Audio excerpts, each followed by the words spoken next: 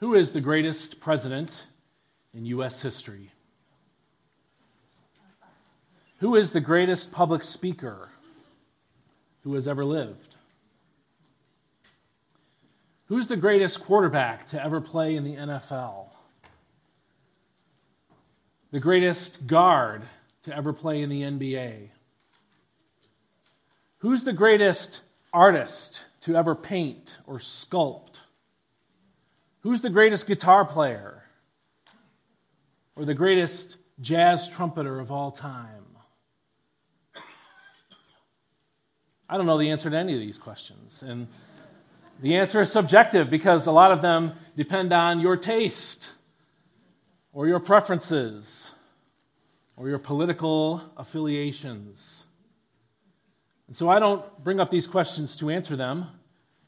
I bring them up to illustrate a truth, which is people argue about who they think is the greatest at everything.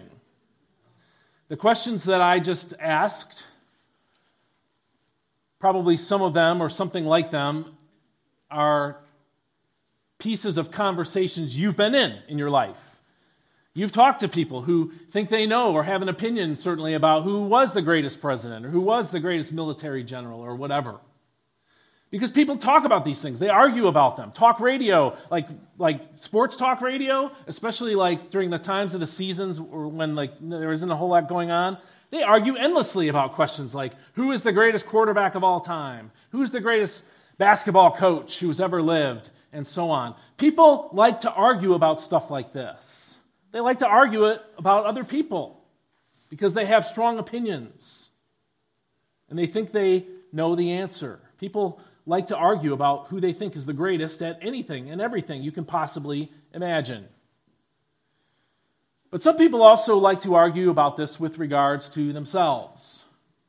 Cassius Clay famously said before fighting Sonny Liston, right? I am the greatest. A statement that illustrates many things except humility, right? And although it's considered rude, I think, in our culture to claim to be the greatest, it's certainly not beyond human beings to think that they might be the greatest at something. And in other cultures where it isn't maybe so rude to claim to be the greatest, people argue about this. They think they're the best at something, and so they want recognition from other people. They want to be known as the person who is the best in the world or the most successful in the world at whatever field of endeavor they think they excel in. People argue about who they think is the greatest at everything. And this includes the apostles of Jesus Christ. For in our passage this morning in Luke chapter 22, verse 24, the scripture says, a dispute also arose among them as to which of them was considered to be the greatest. The disciples of Jesus, just a few hours before he was betrayed, were arguing with each other about which one of them should be thought of as the greatest among them. Because this is what people do. People like recognition. And so they argue about who is the greatest at everything and anything, even arguing amongst themselves about who is the greatest. Jesus, of course, was at the table with them.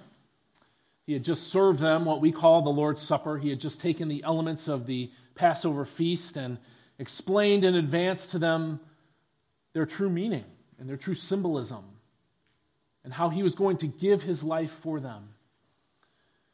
And in the midst of this, he hears the disciples break into this argument about which among them is the greatest of them all. And knowing human nature and actually having been with these disciples for years and having heard of them argue about this before, Jesus used the opportunity to teach them and us about the secret, the meaning of true greatness. People argue all the time about who they think is the greatest at everything. But Jesus, in our passage this morning, challenged his disciples to be great instead of trying to appear great to others. That is the core essence of what Jesus is getting at in our passage for this morning. And the contrast between the argument the disciples engage in and the one that Jesus transitions to, or the one that he, the teaching that he gives based on it, is subtle, but it's important to see. Notice again in verse 24, the scripture says, a dispute also arose among them as to which of them was considered to be the greatest.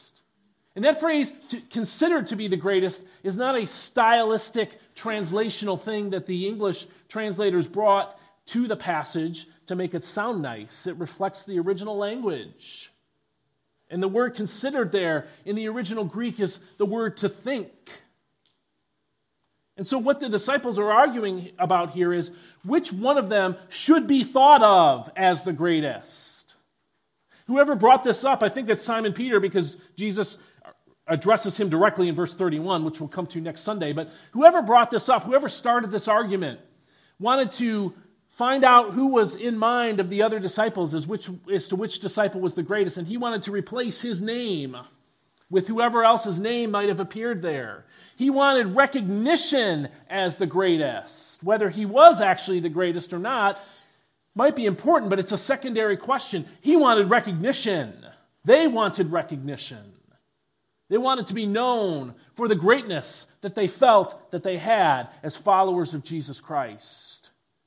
But in Jesus' words, he's going to change the focus. Instead of worrying about who is thought to be the greatest, Jesus says you should try to be the greatest. That's a lot harder. See, it's a lot easier to impress people by excelling at a certain metric and then telling them that that's the all-important metric. Who's the greatest quarterback? Maybe the one who has the most touchdowns. Maybe the one who has the most Super Bowl wins. It depends on how you measure greatness. See? And so if you can change the conversation, you can be considered to be great if you control the metric by which someone measures true greatness. But just because you excel in one area of life and consider yourself the greatest, and maybe even are considered by others the greatest, doesn't actually mean that you are a great person. Some people have been thought of as the greatest, and then we find out they were cheaters. And so what we thought about them doesn't actually measure up to reality. So Jesus confronts the question by changing the conversation. And he begins to speak to them about what true greatness really is.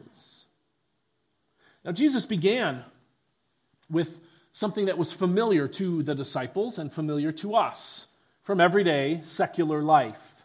We all live in this world. We all live in societies. We see people who have leadership powers and who are looked up to by some as being great because they have leadership powers. And we see how they exercise those leadership powers. And we begin to wonder if maybe that's what true greatness is. Maybe true greatness is aspiring to and arriving at the seats of power in government, the seats of power in business and industry, the places where you can control and make things happen.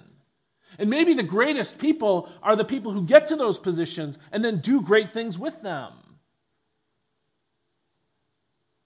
All of us have probably had thoughts, something like this, or had conversations where someone suggested these things. And so that's where Jesus begins in his address to the disciples. Look with me at verse 25. Jesus hears them arguing and says in verse 25, Jesus said to them, "The kings of the Gentiles lord it over them, and those who exercise authority call themselves benefactors." And Jesus started with secular rulers, with people who most people would consider to be great in some sense of the word, great at least in terms of the power that they wield. Jesus starts with them.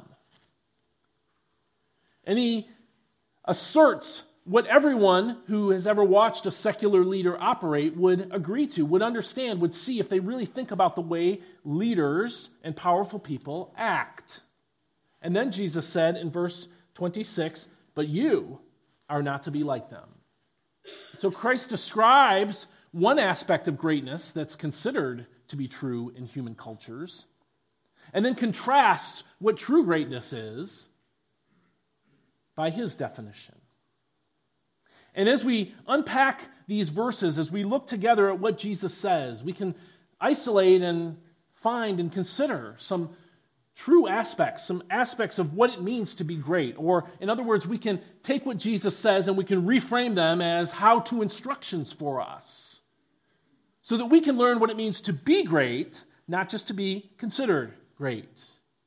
So what did Jesus mean when he said, this is how, or what was Jesus suggesting? What was he getting at when he brought this up? What does it mean to be great according to Jesus Christ? Well, the first thing Jesus would say is this: to be great, don't abuse your power. If you want to be a great person, if you want to be a great leader, don't abuse your power. Look at verse 25. The scripture says, Jesus said to them, the kings of the Gentiles lord it over them. Jesus points away from himself and away from his disciples, and he points away from religious life, and he points away from Israel, and he points out to the secular world around them. And the disciples lived in a much less global world than we did, of course, but it was a world that was increasingly becoming more global. Traveling was becoming easier, and of course, being subjects to the Roman Empire, they rubbed up against Gentile government all the time. And so Jesus points to the emperor in Rome.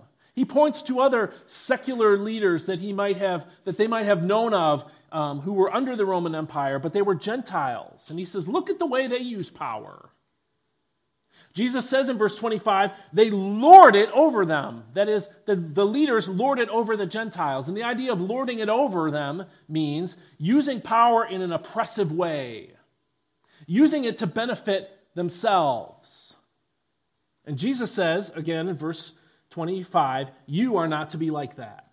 Whatever power a disciple of Jesus Christ accumulates in life, whether you find yourself at the top of a large corporation, or in the middle of a large corporation with people underneath you, or at the top of a smaller corporation, or as a parent, or in leadership in a ministry, there are many ways in which power is distributed in the culture in which we live. And however little of it or much of it you accumulate, at some point in your life, you're going to have the power to tell somebody else what to do. And the strong human tendency is to use that power to oppress them and benefit yourself. That's what secular leaders do. They use the power that they have to oppress other people and benefit themselves. This is what I've termed here, abuse of power. And Jesus says, if you want to be great, don't do that. Don't use the power you have to enrich yourself at the expense of other people. That is an abuse of power. And if you think back over your life, and if you think back about areas of life that you are personally familiar with, but also ones you've been acquainted with through learning history, reading the news, and so on, I think you'll agree that this is pretty common. That there can be abusive parents, that there can be abusive teachers, that there can be abusive administrators and CEOs and presidents and leaders in all walks of life who look at the fact that they are on top of the pyramid, organizationally speaking, that they have the last word in the group of people that they lead. And they can use that as a way to make other people do what they want, either to enrich them financially, which often happens, or just simply to control their lives, to get people to do what they want to do. If you've ever had a boss who made you work late just because he wanted to exercise power and show you who was boss, that's what's going on in this passage. And Jesus says that is not a pathway to true greatness. If you want to be great, don't abuse your power. You may think you don't have any power. You may compare yourself to others and say, well, compared to other people, I have very little power, and that may all be true. But all of us have some area, or most of us at least, have some area where we control the lives of other people. And the longer you live, the more areas of control you're likely to have. Especially if you have competence in a certain area, you are more likely to rise to an area where you can control other people. If you want to be great, don't abuse that power. Don't use it for yourself, either for your self-aggrandizement or your self-benefit. To be great don't abuse your power. But then Jesus turns a little bit. He's still talking about the secular realm, but he turns the argument a bit at the end of verse 25. And he says, if you want to be great, not only should you not abuse your power, but you also shouldn't buy the affections of other people. If you want to be great, don't buy the affections of other people. Look at verse 25 again. Jesus said to them, the kings of the Gentiles lord it over them, and those who exercise authority over them call themselves benefactors. Now, what is a benefactor? A benefactor is someone who has, let's say, wealth and uses that wealth for the benefit of others. It has the very word benefit in it, okay? It has the idea of a powerful person trying to benefit someone else. And in a lot of ways, secular authorities try to use power in this way.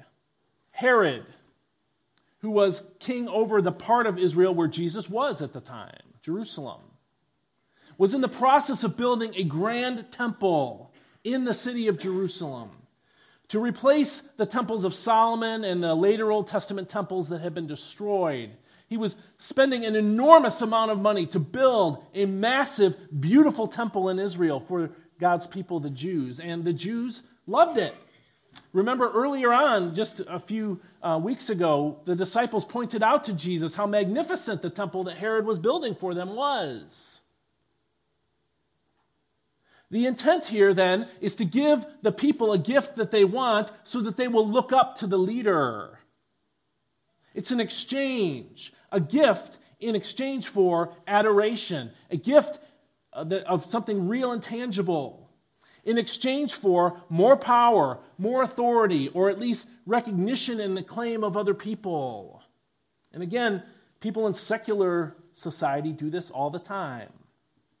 If you have driven past a building that is like an educational building or perhaps a hospital or some kind of healthcare building, something that is designed for the benefit of the public, and there's a person's name on it, that person considers themselves a benefactor.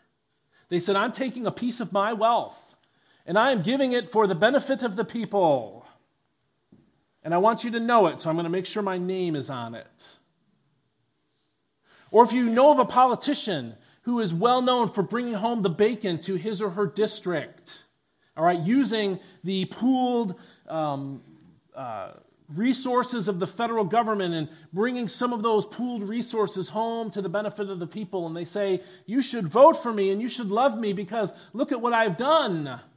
This is someone who is saying, I have used my power to help you. View me as your benefactor.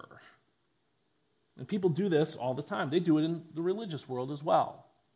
I've been acquainted with, I don't know this man well, but I've been acquainted with a pastor who did quite well in the ministry for a long time. He had a very large church, but he also had some subordinate ministries, and all of these brought a lot of money into his ministry and into his life. And recently, a lot of things that he's done that were sinful have been exposed. And some of those things involve him using ministry funds to, in one case, buy a car for somebody in the press that he wanted good press from, to buy an expensive watch for someone under him in leadership, but someone whose affection he craved. He was someone who would use the wealth that was given to him by the people of God for the benefit of the ministry, and he would use it to buy favor with other people. This is not great leadership. Using your power to benefit others so that they'll look up to you is not the kind of leadership that makes one great. It's the kind of leadership that makes people think you are great, maybe. Sometimes people see through it, though, too. But it's not one that makes somebody truly great. But how many things do we do in our lives? How many things do we do in our relationships with others? We do calculating, hoping to get a benefit from it. We give so that people will think better of us. This is exactly what Jesus is saying is not what makes someone great. It's common. It's a much used approach. It may help people think and consider you to be a great person, but not in the sight of God. If you want to be great in the sight of God, don't abuse your power and don't use your power to make others think you're great, to buy the affections of others. This is what Jesus said in verse 25. In verse 26, Jesus then gives us the contrast. He told us what not to do to become a truly great person. Now he's going to tell us what to do. He's going to tell us how to become great in reality, which is in the sight of God, the only thing that matters. And the first thing he tells us is to be great, cultivate humility. That means in yourself. Cultivate humility in yourself. True greatness in the sight of God starts with a person, a leader who has a humble heart, a genuine recognition of who we are before God in the absolute sense, how we are fallen, and how we are weak, and how we are subject to sins and temptations, and how we don't have all the answers and have much to learn. These are aspects of a humble heart, and Jesus says, cultivate this. Look with me at verse 26. The scripture says, but you are not to be like that. Instead, the greatest among you. Now Jesus is changing the language a little bit here. He's changing the thought. Instead of saying the one who is thought to be the greatest, he is saying the one who is actually the greatest. And in a moment, he's going to talk about leadership, okay? And so he's going to use the word great to apply not only to true greatness, but actually to leadership greatness, all right? So verse 26 continues and says, instead, the greatest among you should be like the youngest, and the one who rules like the one who serves. Let's take that phrase first that says, instead, the greatest among you should be like the youngest. Now, it's helpful to think about what life was like in the world in which Jesus lived when we consider this part of Jesus' instructions. In our world, we have almost a pedestalizing, to coin a word, of children. We put children on a pedestal, all right, and we say they're the future, and we need to invest in them. And this is all true to a certain. I'm not mocking this so much as I am to try to set up a contrast between Jesus' world. In our world, we think a lot about children. We think well of them. We have aspirations for them. We assign good motives to them. And in many ways, that's a helpful thing. I think it's a lot better than the world Jesus lived in many ways. But in Jesus' world, kids were not thought of that way. In Jesus' world, kids had a lot to learn. In Jesus' world, kids were supposed to be helpful. In Jesus' world, kids were to be not seen and not heard in many instances, especially involving men, because it was a society that was led strongly by men and where men were the focus of many things. And so children were to stay out of the way. We saw this in the life of Jesus when children wanted to come to him and parents wanted to bring their babies to him, and the disciples are like, get these kids out of here. Jesus doesn't have time for them, right? And Jesus said, no, bring them to me. We see that Jesus had a different attitude toward children. But here in verse 26, when he says, whoever wants to be the greatest among you should be like the youngest. What he is saying is, think about how our society treats children. It treats children as people who have a lot to learn. It treats children as people who stand at the end of the food line, not at the beginning of it. It sees children as people who can help out and do tasks to help mom and dad around the house and around the farm and around the work that we do as a family. Children were really viewed as helpers. They were not viewed as people who should be isolated from work, kept from responsibility, sent off to be educated, and given all the Nikes and other stuff that they want. Children were not idealized in the world in which Jesus lived.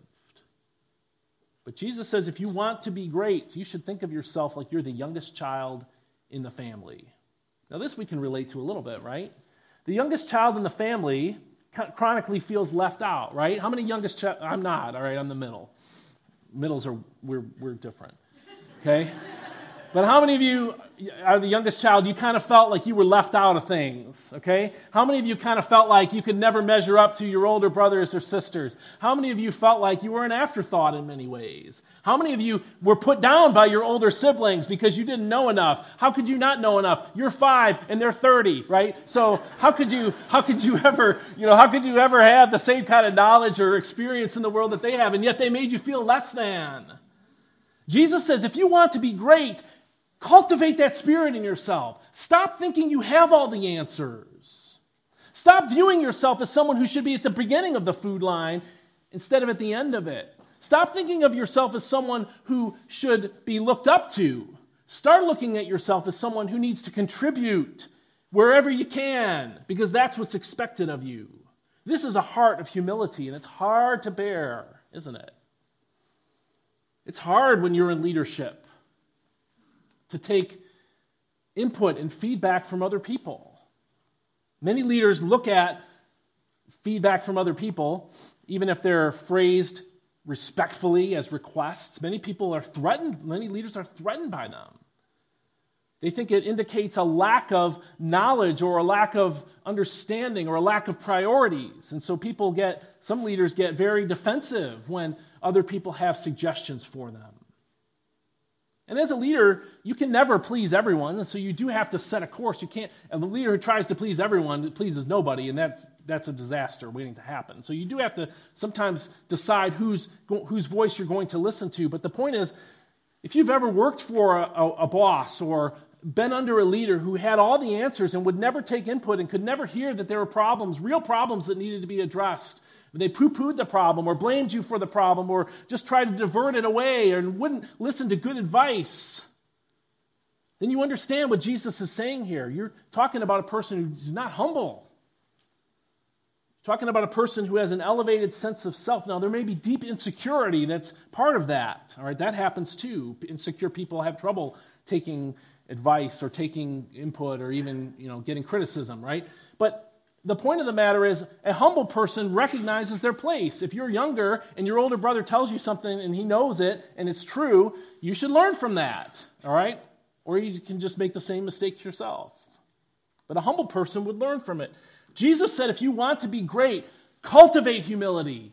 Think of yourself like the youngest person who has a lot to learn and who isn't going to get the biggest share of the inheritance and who doesn't deserve to be looked up to.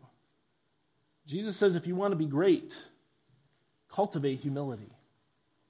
But then he said this, if you want to be great, I'm just going to lump everything into one category here.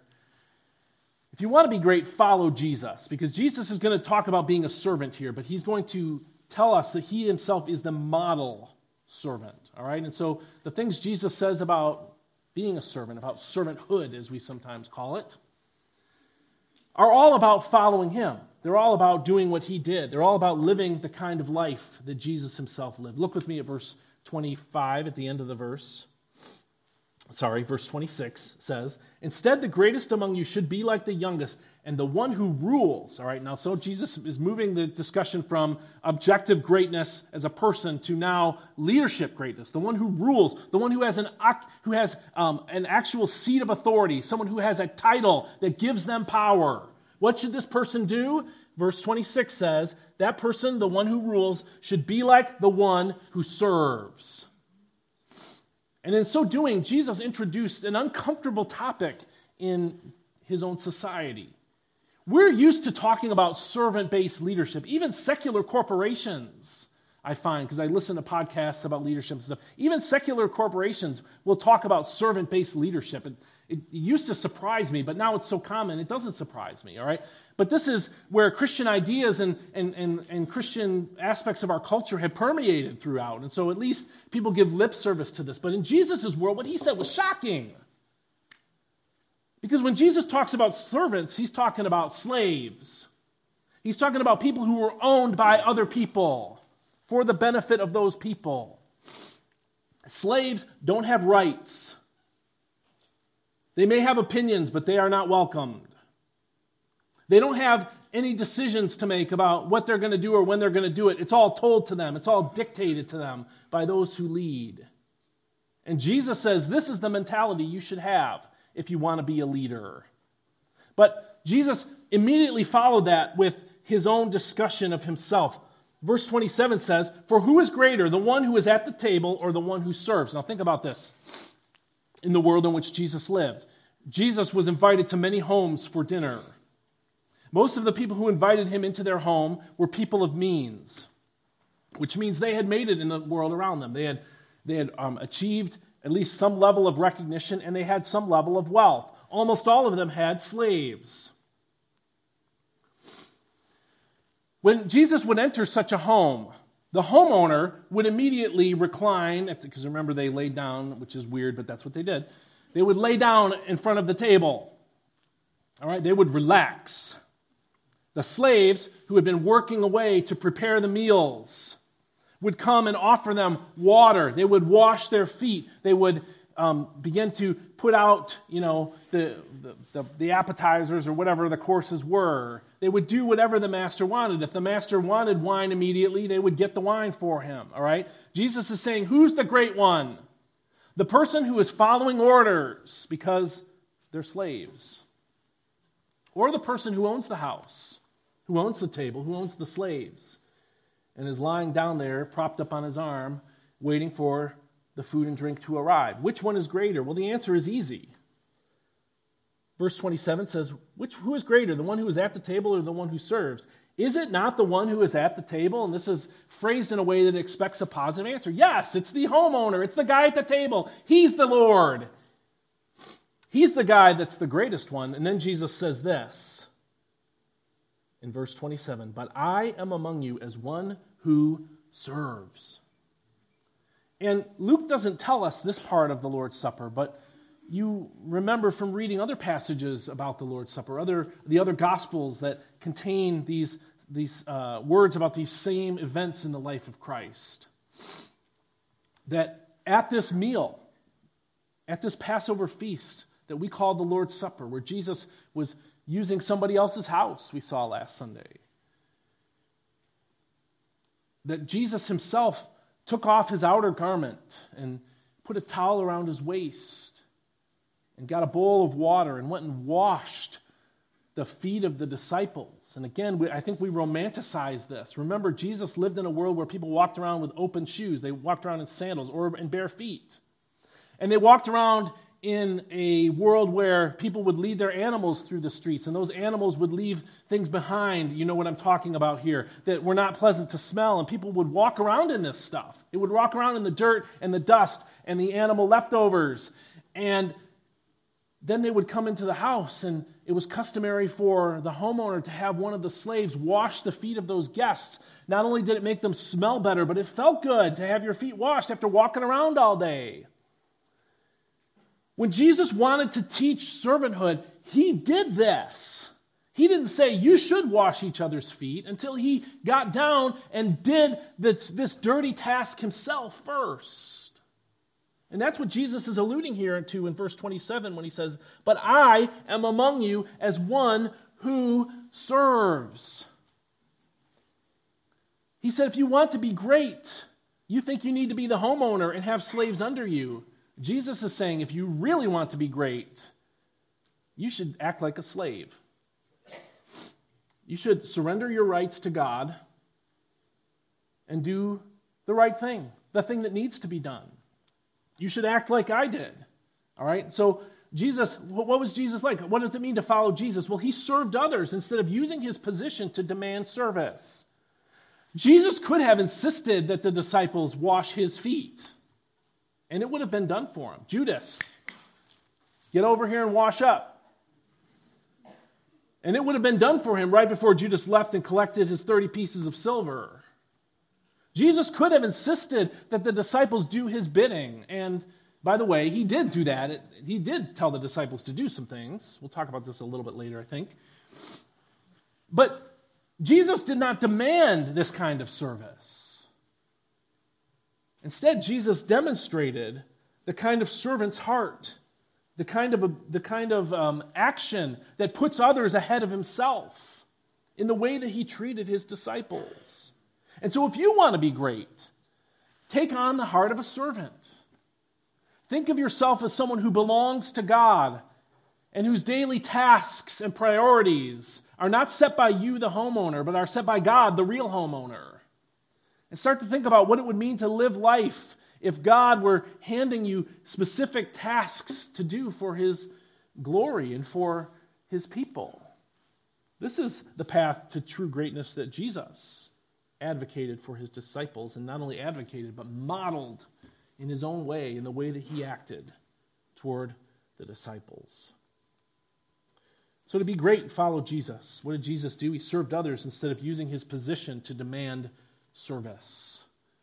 What else did Jesus do?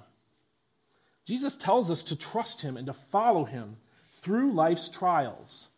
Now, because the argument turns here a little bit, so we need to follow what Jesus is saying here. Look at verse 28.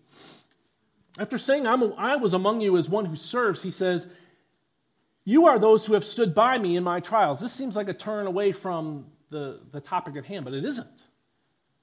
Remember that from the very beginning, Jesus has called these men to leave their lives behind, to leave their fishing nets behind, to leave their tax collector booth behind, to leave behind their secular employment and their personal priorities and their hometowns and follow Him.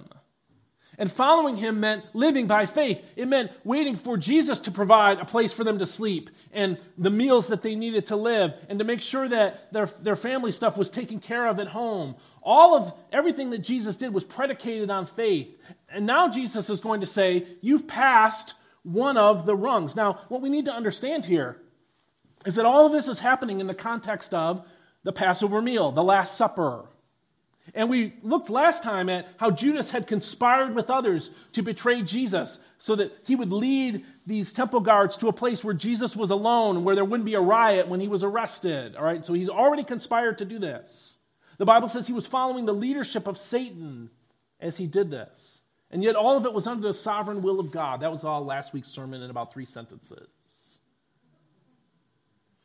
And Jesus has just told the disciples, right before this dispute broke out, He said to them in verse 21, but the hand of him who is going to betray me is with mine on the table. Judas was sitting right there with him. Now Luke doesn't tell us this, but we understand from the other Gospels that after this exchange, after Jesus reveals that one of the disciples is going to betray him, Judas leaves.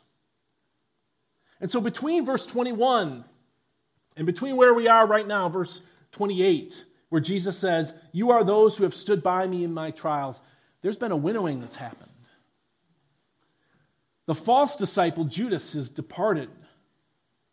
Now Jesus is left with those who truly had put their faith in Him. They're not done. Next week we're going to see that Jesus warns them they're about to face an even more severe trial than anything they have seen before. And yet Jesus acknowledges that their faith is genuine, that they have been through some things with Him, that they've seen some trials and they've stuck with Him. They haven't departed. They haven't lost their faith or rejected their faith, the call to faith, the way that Judas has. And so that's what He's saying in verse 28 when He says, you are those who have stood by me in my trials. He's indicating that they have shown the kind of true faith in Him that disciples need to have if they're going to live for Him and follow Him and serve like He served. But you and I still have trials to face. We face some if we're followers of Jesus, but we're not done. And what Jesus is reminding us here, He's calling us to trust Him and follow Him through the trials. This is what it means to lead like Jesus. It means to not give up on your faith when things in life get hard, when your faith is challenged, when there are questions, when there are doubts in your mind. It takes faith to persevere. If you want to be great and follow Jesus, you need to trust Him in the trials that come in life. And then Jesus went on to describe, He's continuing to describe the kind of servant life that He modeled here. And what He tells the disciples is, you've believed in me, now here's what's coming for you, verse 29. And I confer on you a kingdom, just as my Father conferred one on me, so that you may eat and drink at my table in my kingdom and sit on thrones, judging the 12 tribes of Israel. Here Jesus sets forth the promise. The disciples have stuck with Him in trials. They've shown genuine faith, and there's more to come. There are more trials ahead. He's already warned them about this, and he's going to warn them again in the next passage. But because their faith is genuine, because they are in him and they're believing in him, he says there's a promise for you. But the promise that he gives also shows the kind of servant leadership he modeled. And so what I'm saying is this. What did Jesus do as a servant leader? He promised to share his kingdom with all those who follow him. Again, verse 28. Verse 29. And I confer on you a kingdom just as my Father conferred one on me. Here's the point. Someday Jesus is going to return. He's going to set up what we call his millennial kingdom, and that kingdom then will extend into eternity. And Jesus will reign as king. And he said, this was given to me by my Father. It's the gift of God to God the Son. But Jesus is saying, I'm not holding this for myself. I'm not hoarding this. I'm not going to be the only leader in the kingdom. This is not a kind of feudalistic system where the master receives all the benefits and the serfs do all the work. No, he's saying, as my disciples, I'm also bringing you into this kind of leadership. I'm giving you the benefits of this kingdom. Notice again, he says in verse 29, and I confer on you a kingdom just as my Father conferred one on me, so that you may eat and drink at my table. The disciples aren't going to be slaves bringing the food to Jesus. They're going to be with him at the table, enjoying the benefits of being the owner, the Lord. And he says, sit on thrones judging the 12 tribes of Israel. What does this teach us about greatness? What does it teach us about leadership? It teaches this, that a great leader shares the benefits, shares the levers of power. It's not someone who hoards for himself or herself, but rather someone who brings others in and shares what they have, what he has with them. And so this is what Jesus challenged his disciples about. People argue about who's the greatest at everything, but Jesus says if you want to really be great, not just be thought to be great, here's the way to do it. Here's the kind of life you need to live. And so the big idea for this passage, this message, the point that we need to take home and consider for ourselves, and the one you'll discuss in your small groups, starting tonight and throughout this week, is this. If you want to be great, serve others the way Jesus serves us. That's the point of all of this. Christ served us first. And in so doing, he modeled the kind of humility he commands us to have. And he modeled the kind of leadership, the kind of true greatness that he commanded us to exhibit, to yield to others. And so what does this mean for us? Again, these are more principle than they are practical ideas, but I think they're helpful for us to think through. First of all, great leadership is Christian leadership, all right? And so it starts with faith. If you want to be great in life, you need to believe in Jesus and his definition of greatness. That may not get you to the corridors of power in Washington, D.C., or it may not get you to the C-suite level in your corporation. But Jesus doesn't think those are really true greatness anyway. If you want to be truly great, like eternally great, it's great in the opinion of God, you need to empty yourself of your own ideas that you can justify yourself or work your way into the presence of God and believe in Jesus and accept his definition of true greatness. Have you done that? Have you received by faith the kingdom that Jesus confers upon those who love him, on those who serve him? Have you put your faith and trust in Jesus Christ for the forgiveness of your sins? If not, let me invite you. Christ welcomes you to his family. He welcomes you into his kingdom. And he says, all you must do is believe in me.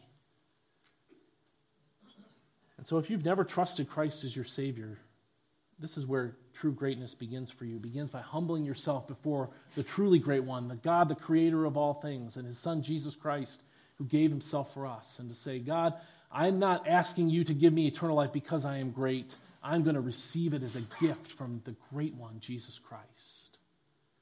If you're not a Christian, let me encourage you, let me invite you to trust in Jesus and his definition of greatness.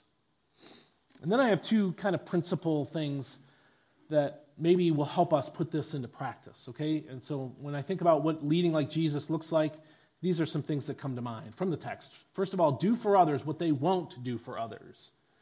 How do you demonstrate servant leadership? You do for others what they won't do for each other, all right? And what I have in mind here is the foot washing that Jesus did. Any one of the disciples could have and should have washed the feet of the others.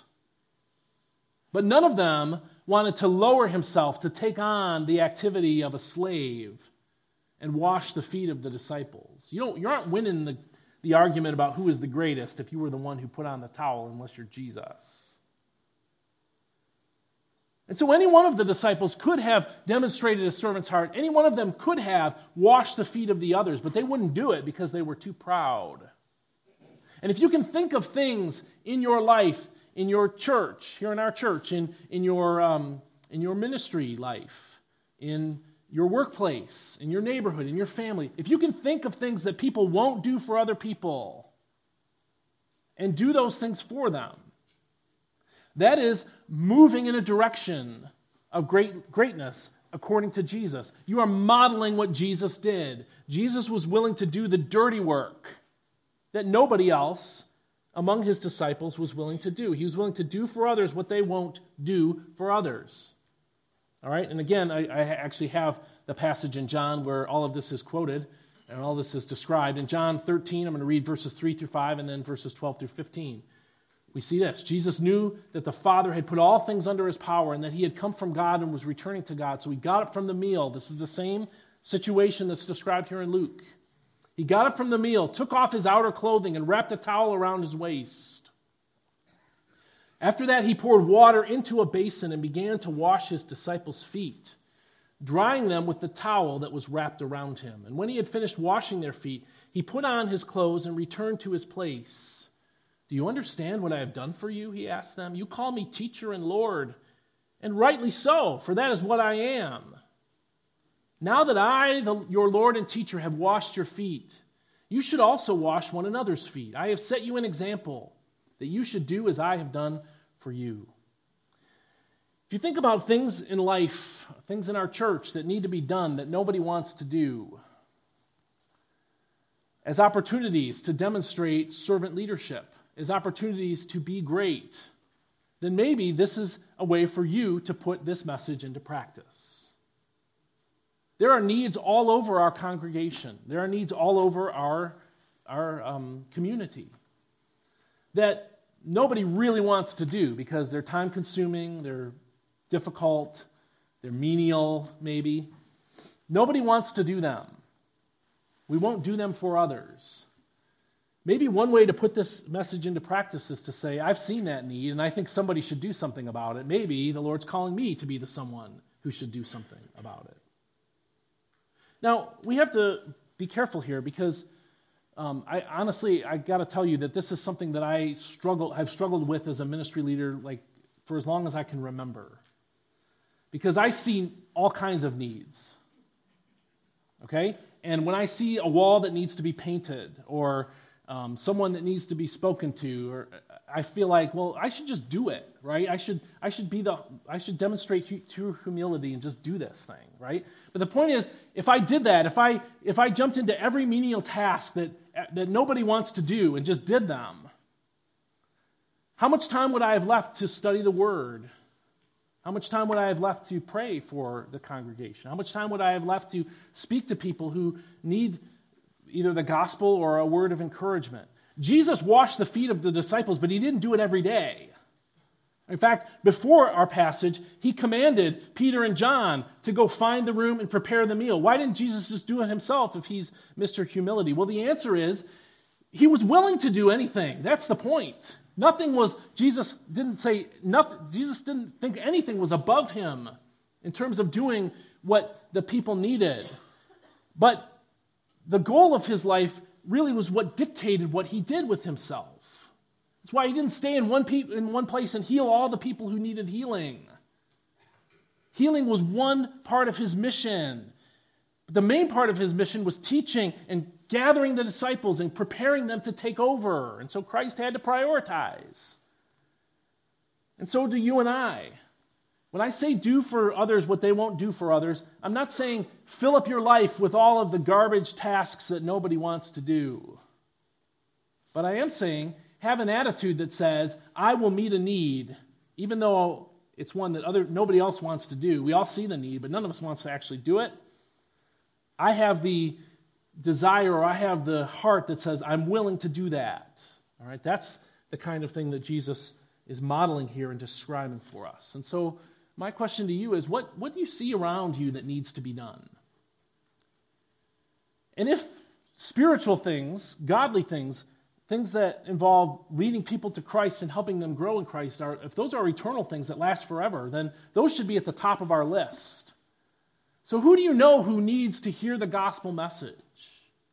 Who do you know that may be struggling with a sin that may need a word of help and encouragement? And no one else, everybody else sees the same problem, but nobody wants to talk to the person. These are the kinds of things that Jesus wants us to look at and say, here's where I can be great.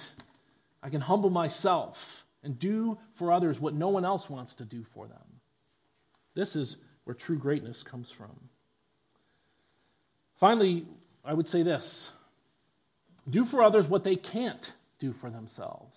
Do for others what they can't do for themselves. And here we have to look back just a couple verses to verses 19 through 20. Before this argument arose, Jesus foretold and modeled for the disciples what was about to happen, about him going to the cross to die for us. He was going to do for us what we could not do for ourselves, which is atone for our sins. And so he says in verse 19, he took the bread, he gave thanks and broke it and gave it to them, saying, this is my body, which is given for you. His body was about to be crucified on a cross for our sins. And he says, this is my body. This bread represents it, given for you. In verse 20, in the same way, after supper, he took the cup, saying, this cup is the new covenant in my blood, which is poured out for you. You and I did not have the ability to atone for our sins, and we don't have the ability through sheer human will and self-improvement to change ourselves and make ourselves righteous and acceptable before a holy God. And so what happened? Christ humbled himself, came to earth, became a man. He became one of us. The one-of-a-kind Lord became one of us, and then gave his life, taking upon him all the wrath of God for human sin, so that he could give to you as a gift his kingdom, his righteousness, eternal life. He was willing to do for us what we could never do for ourselves. And if you want to be great, think about what that means. Think about what it means to others who can't rid themselves of a sin. They may want to, but they're stuck in it, the Bible would say. It would say in Galatians, you who are spiritual, help restore that person. As followers of Jesus Christ, if we want to be great, we need to do what Jesus did. We need to follow his example. We need to serve others the way Jesus serves us. And part of that means doing for others what they can't do for themselves. So I don't have any specific action items where I can say, go do this task and then you will be great. But I can give you some principles, some things to think about in your life. Are you cultivating a heart of humility? And are you looking for ways to serve others and in ways that help them in their walk with God? This is what true greatness is all about. If you want to be great, serve others the way Jesus serves us.